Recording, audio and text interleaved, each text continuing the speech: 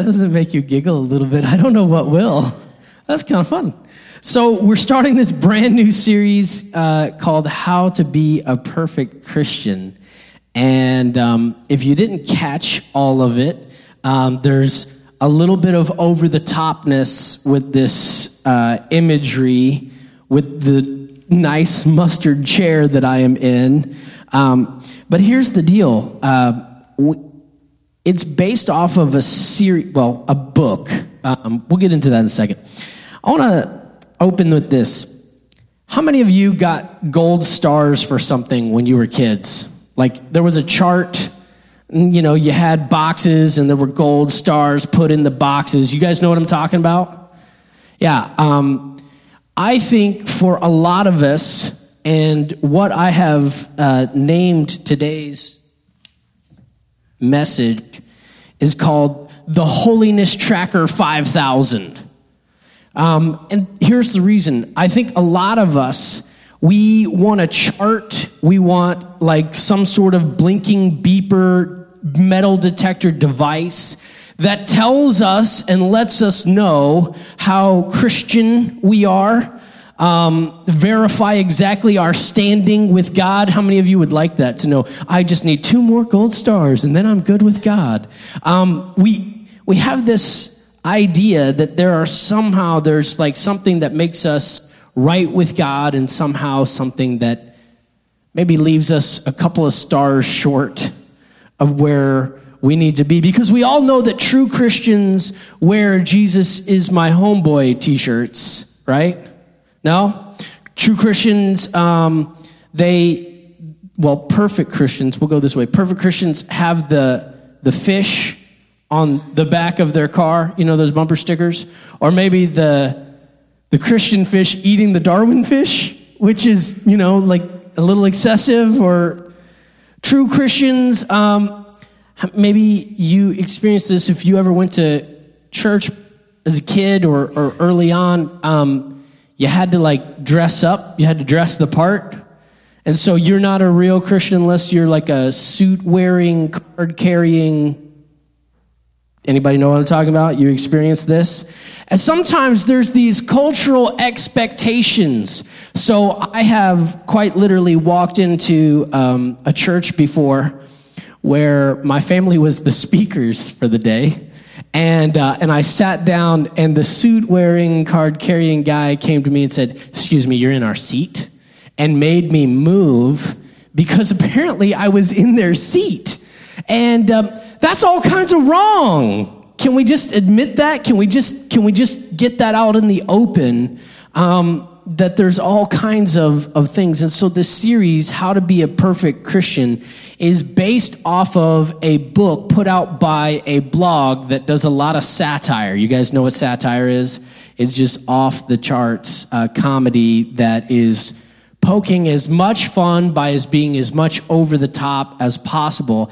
And the site is called the Babylon Bee. If you've never heard of it, you can look it up. But they wrote a book jokingly called How to Be the Perfect Christian. But underneath all of the jokes, did you ever hear that when somebody's joking, there's a truth underneath that, which is why you find it funny?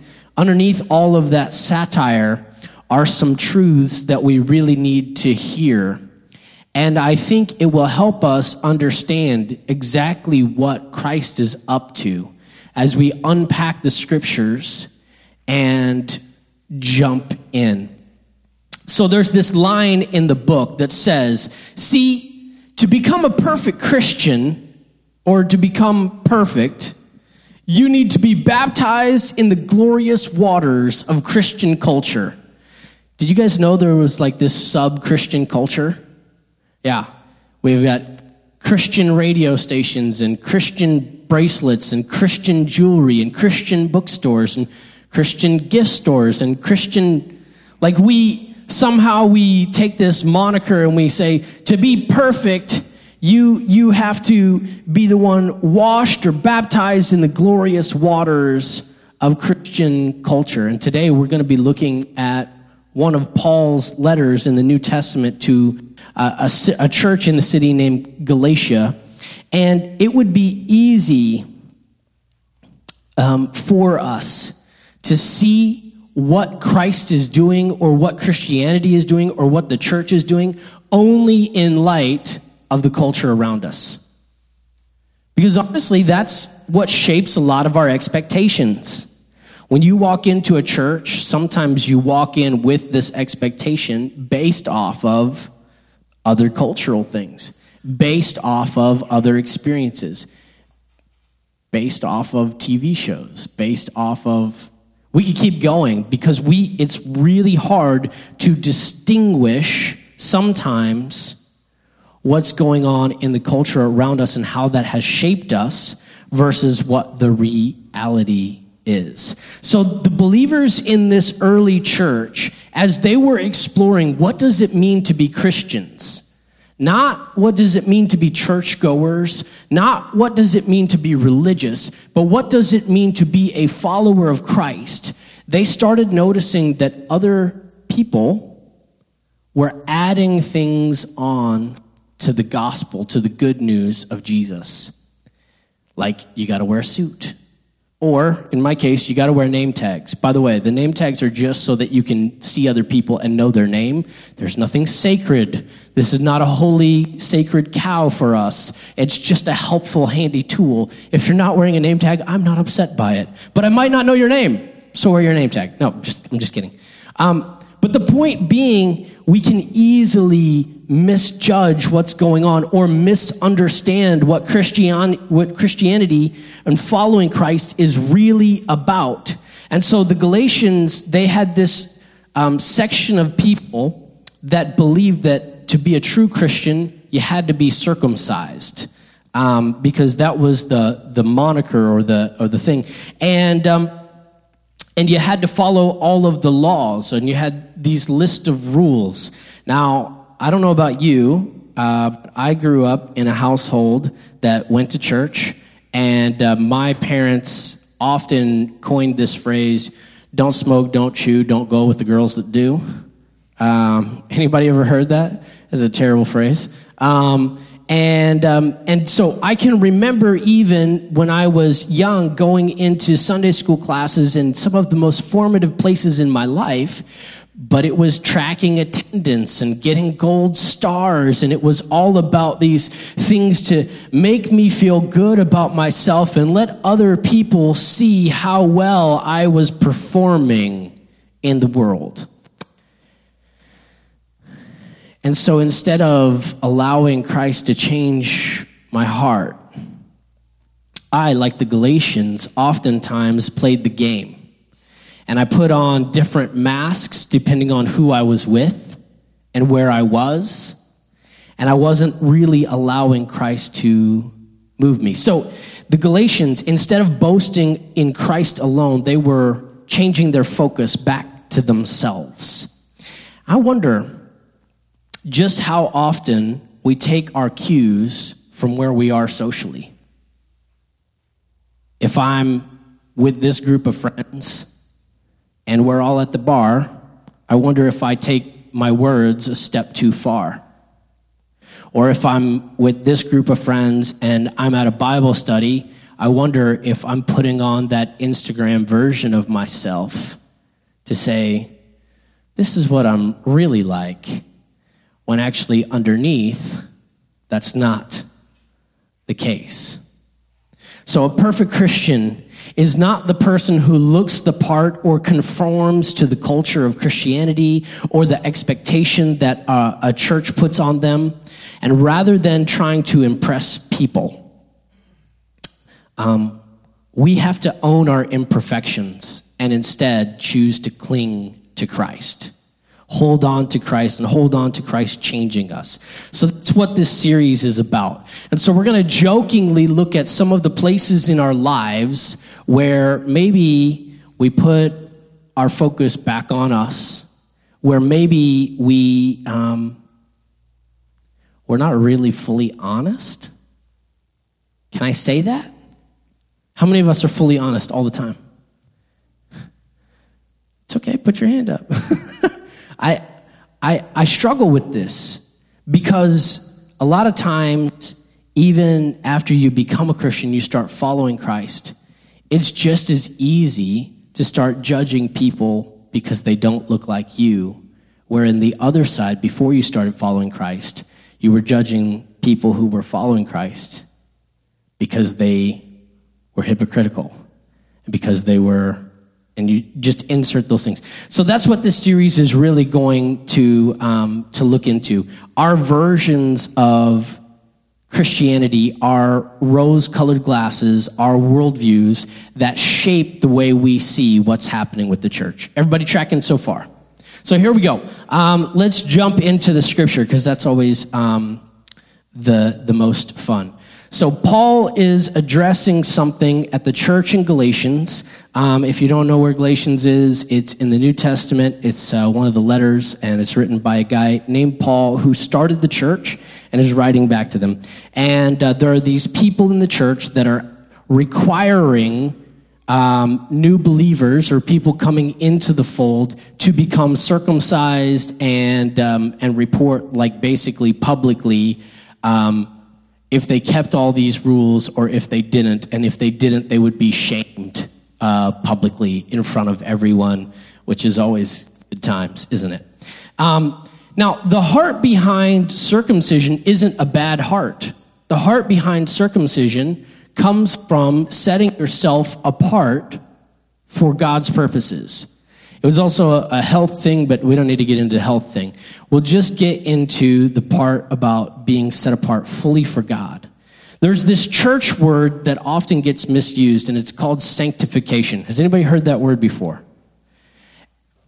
Sanctification is simply this word talking about the process whereby you become wholly and fully committed into God, where you lay down more and more of yourself and you start living an alternate and different way of life.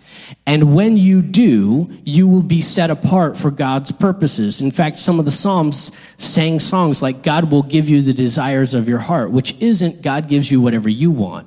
It's talking about God planting in the desires that you actually have into your own heart.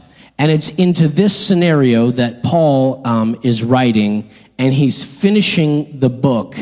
And so we'll jump in, Galatians chapter 6, verse 11.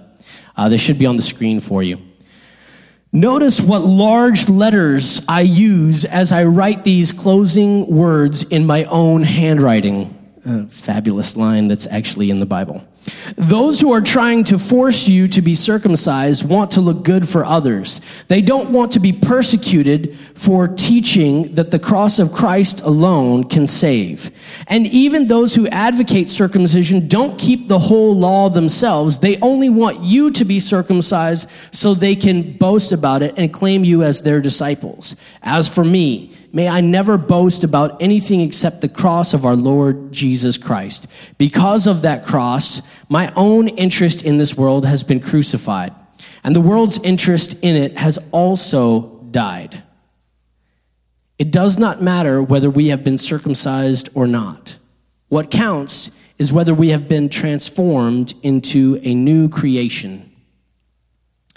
Verse 16, may God's peace and mercy be upon all who live by this principle, that we are the new people of God. From now on, don't let anyone trouble me with these things, for I bear on my body the scars that show I belong to Jesus. Dear brothers and sisters, may the grace of our Lord Jesus Christ be with you in spirit. Amen. I love this little section of scripture for so many reasons. But let's start with this. Perfect Christians, let's do the quotations. Everybody do the quotations with me. Perfect Christians are more concerned with impressing others than they are about embracing Jesus. Paul starts out this section with these giant letters. In verse 11, he says, notice what large letters I use as I write these closing words in my own handwriting. So Paul would have been dictating all of the letters that he was writing from prison. And he would have had someone writing them for him. But he thinks it important enough at this point to sit down at the desk and write. And apparently he's writing in very big, all capital letters, just so that he gets our attention.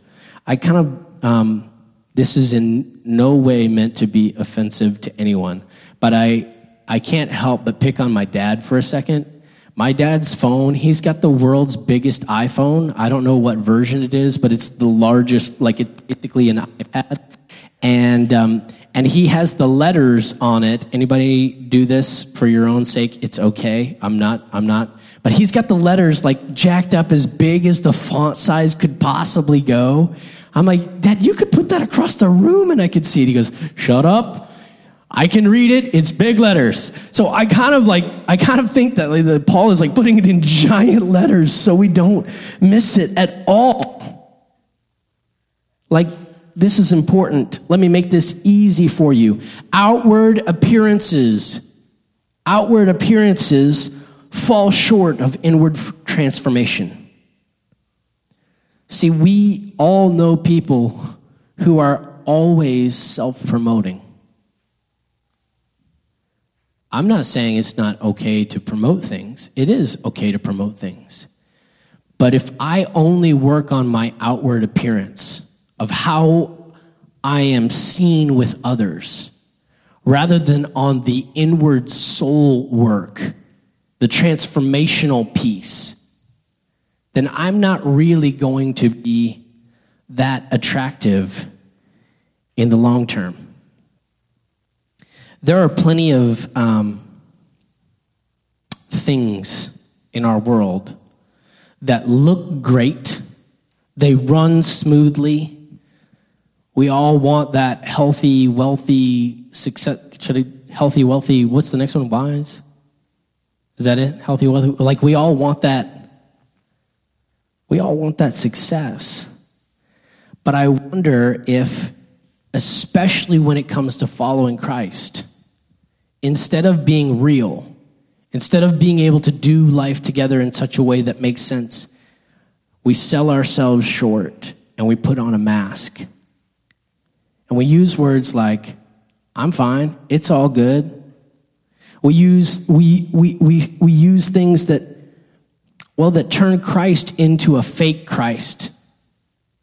Because outwardly, we might look like we have our relationships together. We might look like we have our life in order. We might look like we are faithful stewards of Christ.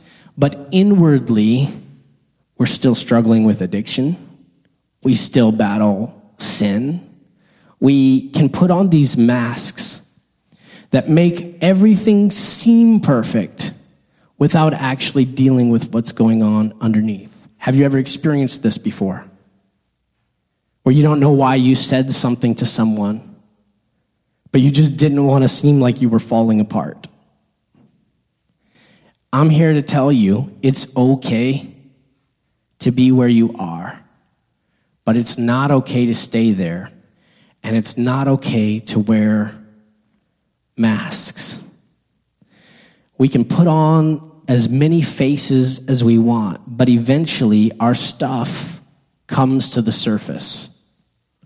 Jesus has this line where he says, a good tree produces good fruit and a bad tree produces bad fruit. Eventually, what is inside of you works its way to the surface.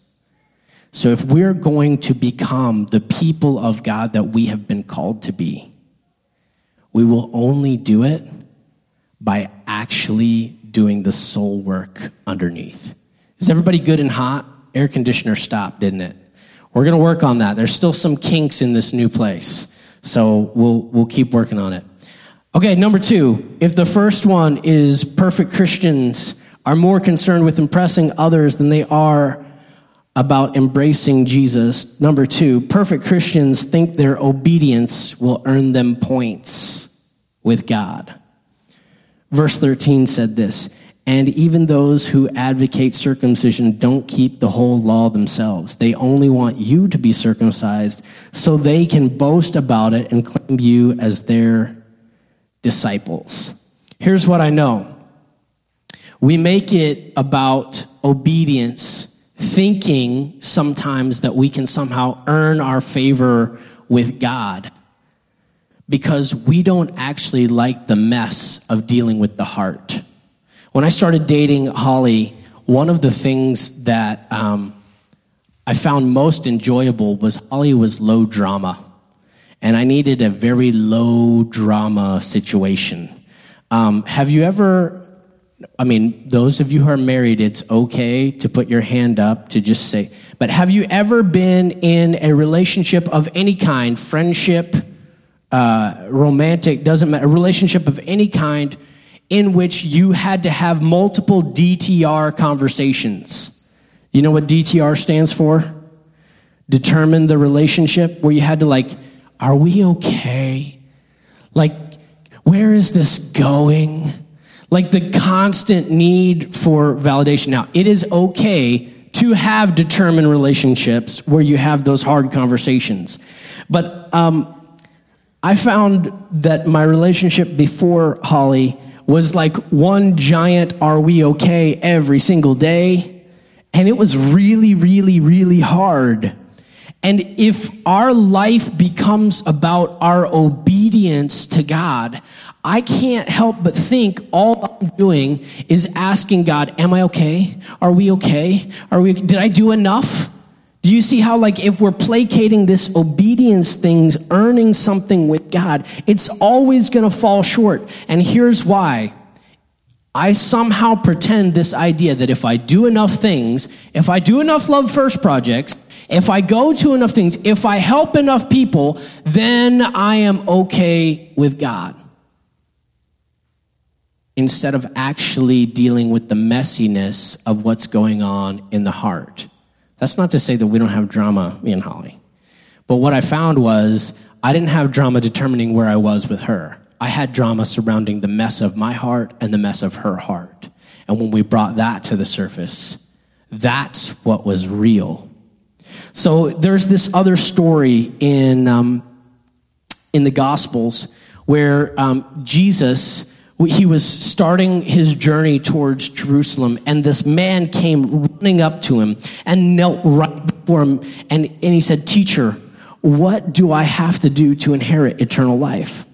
And Jesus has some responses for him, like, "Why do you call me good?" He said, "Good, teacher, and only God's good." And then he says, what you have to do is you keep the commandments.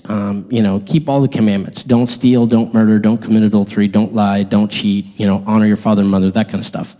And the man says, "Teacher, I've done these since I was young."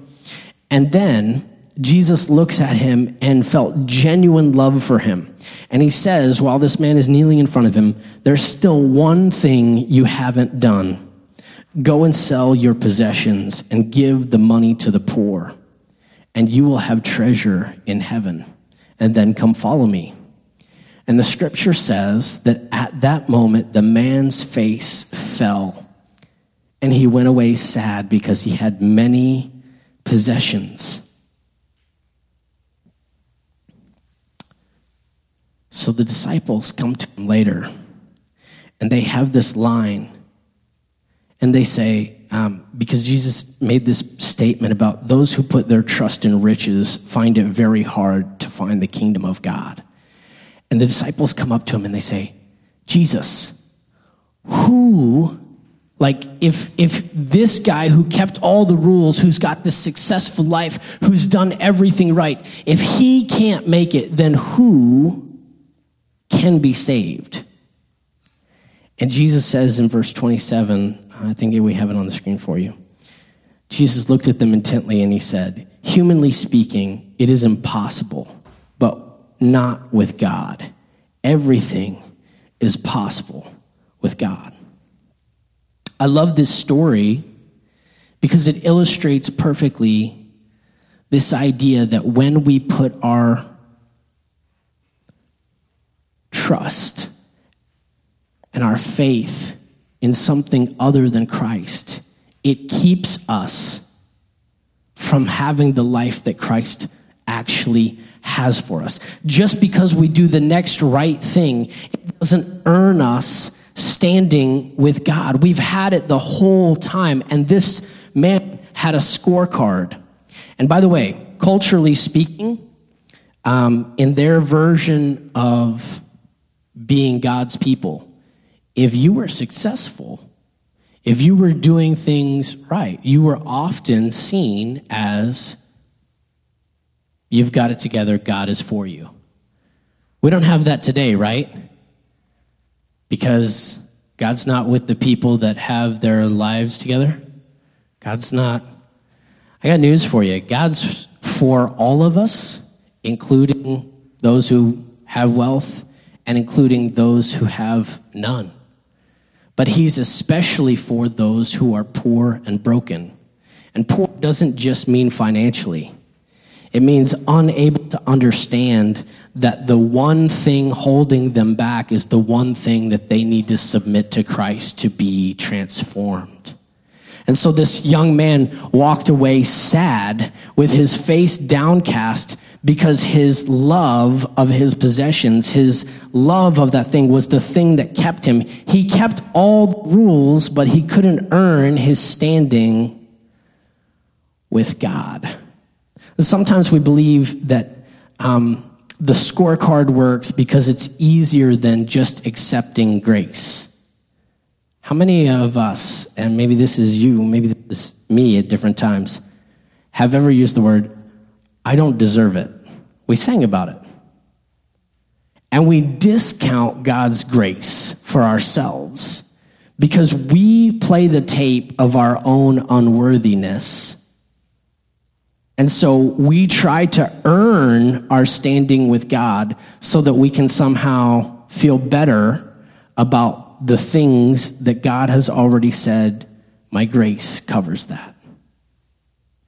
So what in your life are you holding on to in your heart that has been messy?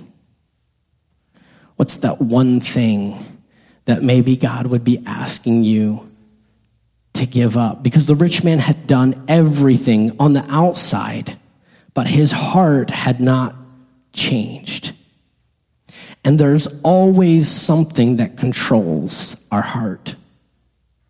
If we want to be a perfect Christian, it's partly about submitting that piece of our heart to Christ. All right, number 3, perfect Christians trust their religious acts more than they trust in Jesus. Verse 14, as for me, may I never boast about anything except the cross of our Lord Jesus Christ. Because of that Christ, my interest in this world has been crucified, and the world's interest in me has also died. In verse 15, it doesn't matter whether we have been circumcised or not. What counts is whether we have been transformed into a new creation. Everybody say transformed. Later on, he says that may we live in this one principle, that we are the new people of God. See, being transformed, the word there in Greek, it actually talks about a metaphysical change in your heart, not simply your behavior. And what leads to ultimately our behavior is what is going on in our heart. Sometimes we start with behavior until it changes our heart. By the way, did you know that? Sometimes you have to do something until it changes how you feel about it. Alan, you can attest to this. When you go to the gym, there are days where you don't feel like it. Amen? But now that you've been doing it long enough, you have this insane desire to go, and you feel right when it's. What happens is metaphysical change over time with what started with the decision and behavior that led to a transformation underneath. This word transformed is talking about what happens underneath the surface of our hearts and minds. And it's underneath our actions that exposes what we really believe. Do we trust that we will earn God's favor? Do we trust that we've done enough? Do we trust in ourselves? Or do we trust that Christ transforms us? Can I tell you, as a pastor, that this is actually really hard for me? Because I can trust very easily in my own ability and in my own talents. Did you know each of you have talents and abilities and skills that are yours. You have passions and things that make up you that are fully yours. And what you are is simply responsible for that. When you cultivate those things, what happens is sometimes we can end up trusting that more than we can trust the Christ and the God that put those there. And so there are times when I might even come prepared to speak and share the word of God, the very thing that is supposed to be transformative. But instead of allowing the Spirit to do the work, I might want to trust in my own experiences and in my own words. That translates to almost every part of my life. Because who can you trust to do it right? Yourself. How many of you thought about that right when I said it? And yet, being a Christian is not about trusting my actions. It's about trusting the Christ that is working on the mess of my heart. Not wearing a mask, not trying to do everything perfectly, but allowing the Spirit to move in the heart and life underneath that so that over time, the outcome is I become perfect in His eyes. Not perfect in the world's eyes. Not perfect in each other's eyes. Not perfect because I do everything that cultural Christianity and I pay the radio station to keep playing its songs and I wear the Jesus is my homeboy shirts. Perfect in His eyes. Because He's working on the heart that controls my actions. You see, it's really easy if you're a person who loves black and white. How many of you love black and white and balanced spreadsheets? It's okay, own it. Put your hands up high. It's easy if there were like straight lines to say, I wasn't okay, I am okay, and these are the things that made me okay, and now I can just reproduce it. The challenge is when you're talking about your heart and Christ, it just doesn't work that way. There's nothing you can do to produce it other than to allow your heart to be changed, other than allow your life to be submitted, other than to stop trusting in your own actions and start listening to the presence of the Holy Spirit. The first time that I actually trusted the Holy Spirit, it's really interesting. I had this strange prompting in my life. I was in an uncomfortable spot, and I got prompted to go and talk to someone. And I was young. I was a senior in high school, and I got prompted to talk to this other kid at my school. And I would have never chosen to talk to that person. You guys ever have people in your life that you're like, I would never go out of my way to talk to that person? It was that kind of scenario. And I just felt this deep kind of churning in my heart. And I don't know, I decided I would do it because it just kept eating at me. And I spoke to this person, and I actually started up this weird friendship. And I invited them to a group that I met with. And what's crazy is that person, that gentleman, he became a Christ follower. He went on to get his doctorate, and he is currently now leading a school where he's empowering young people to do amazing things for the kingdom of God. We don't know what's going to happen when we start trusting the Holy Spirit. And there are times when I would do things out of my own power, out of my own stubbornness, that would sell me short on the life God has for me. So, who are you trusting? Are you trusting your actions and your talents and your responsibilities and your skill sets? Or are you trusting the Christ that is at work within you? I'm going to give you a bonus as we close. Here's kind of where we pull it all together this morning. When it comes to being a perfect Christian, we have to learn to live out of decisions that we've already made. Because here's the truth of the matter. My heart would be not changed if it was like the gym. Because I don't really like to go to the gym. But the more that I go to the gym and do that discipline, the more that it changes me. And I wonder sometimes if in this walk, we try to say, okay, what does it look like to be a follower of Christ? Does it look like going to church every Sunday? Does it look like wearing the suit?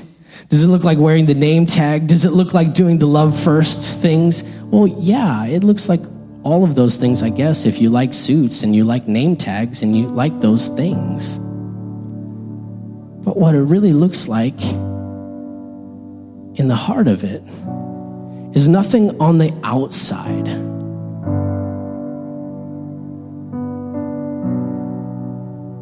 It's allowing your heart to be made new. And that's really messy. And I feel like for a long time,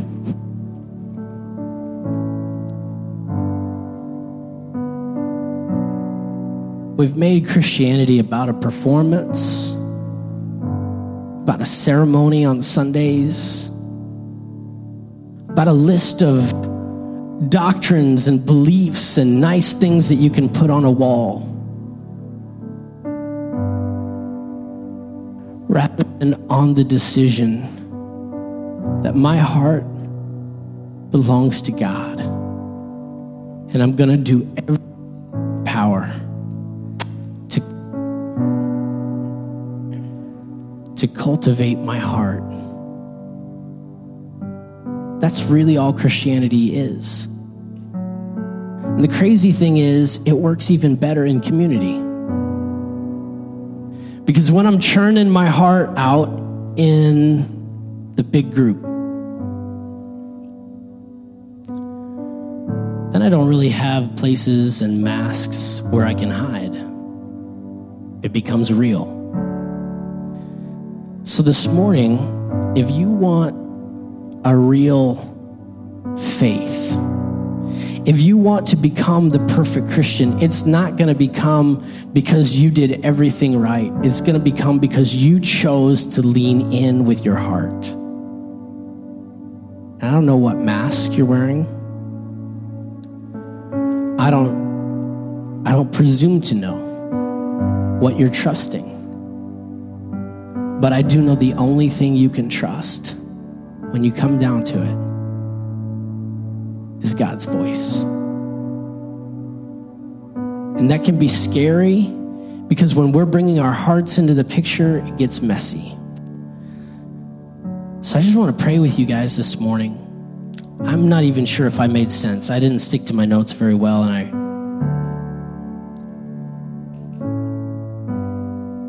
I just want to invite you, if you're here this morning and your heart is callous and you've been frustrated by the church and you need something fresh and different, not like this is my seat, get out of it and that kind of thing, but you need something fresh and different because you need something real and you'd like that, would you just put your hand up this morning and say, yeah, that's me.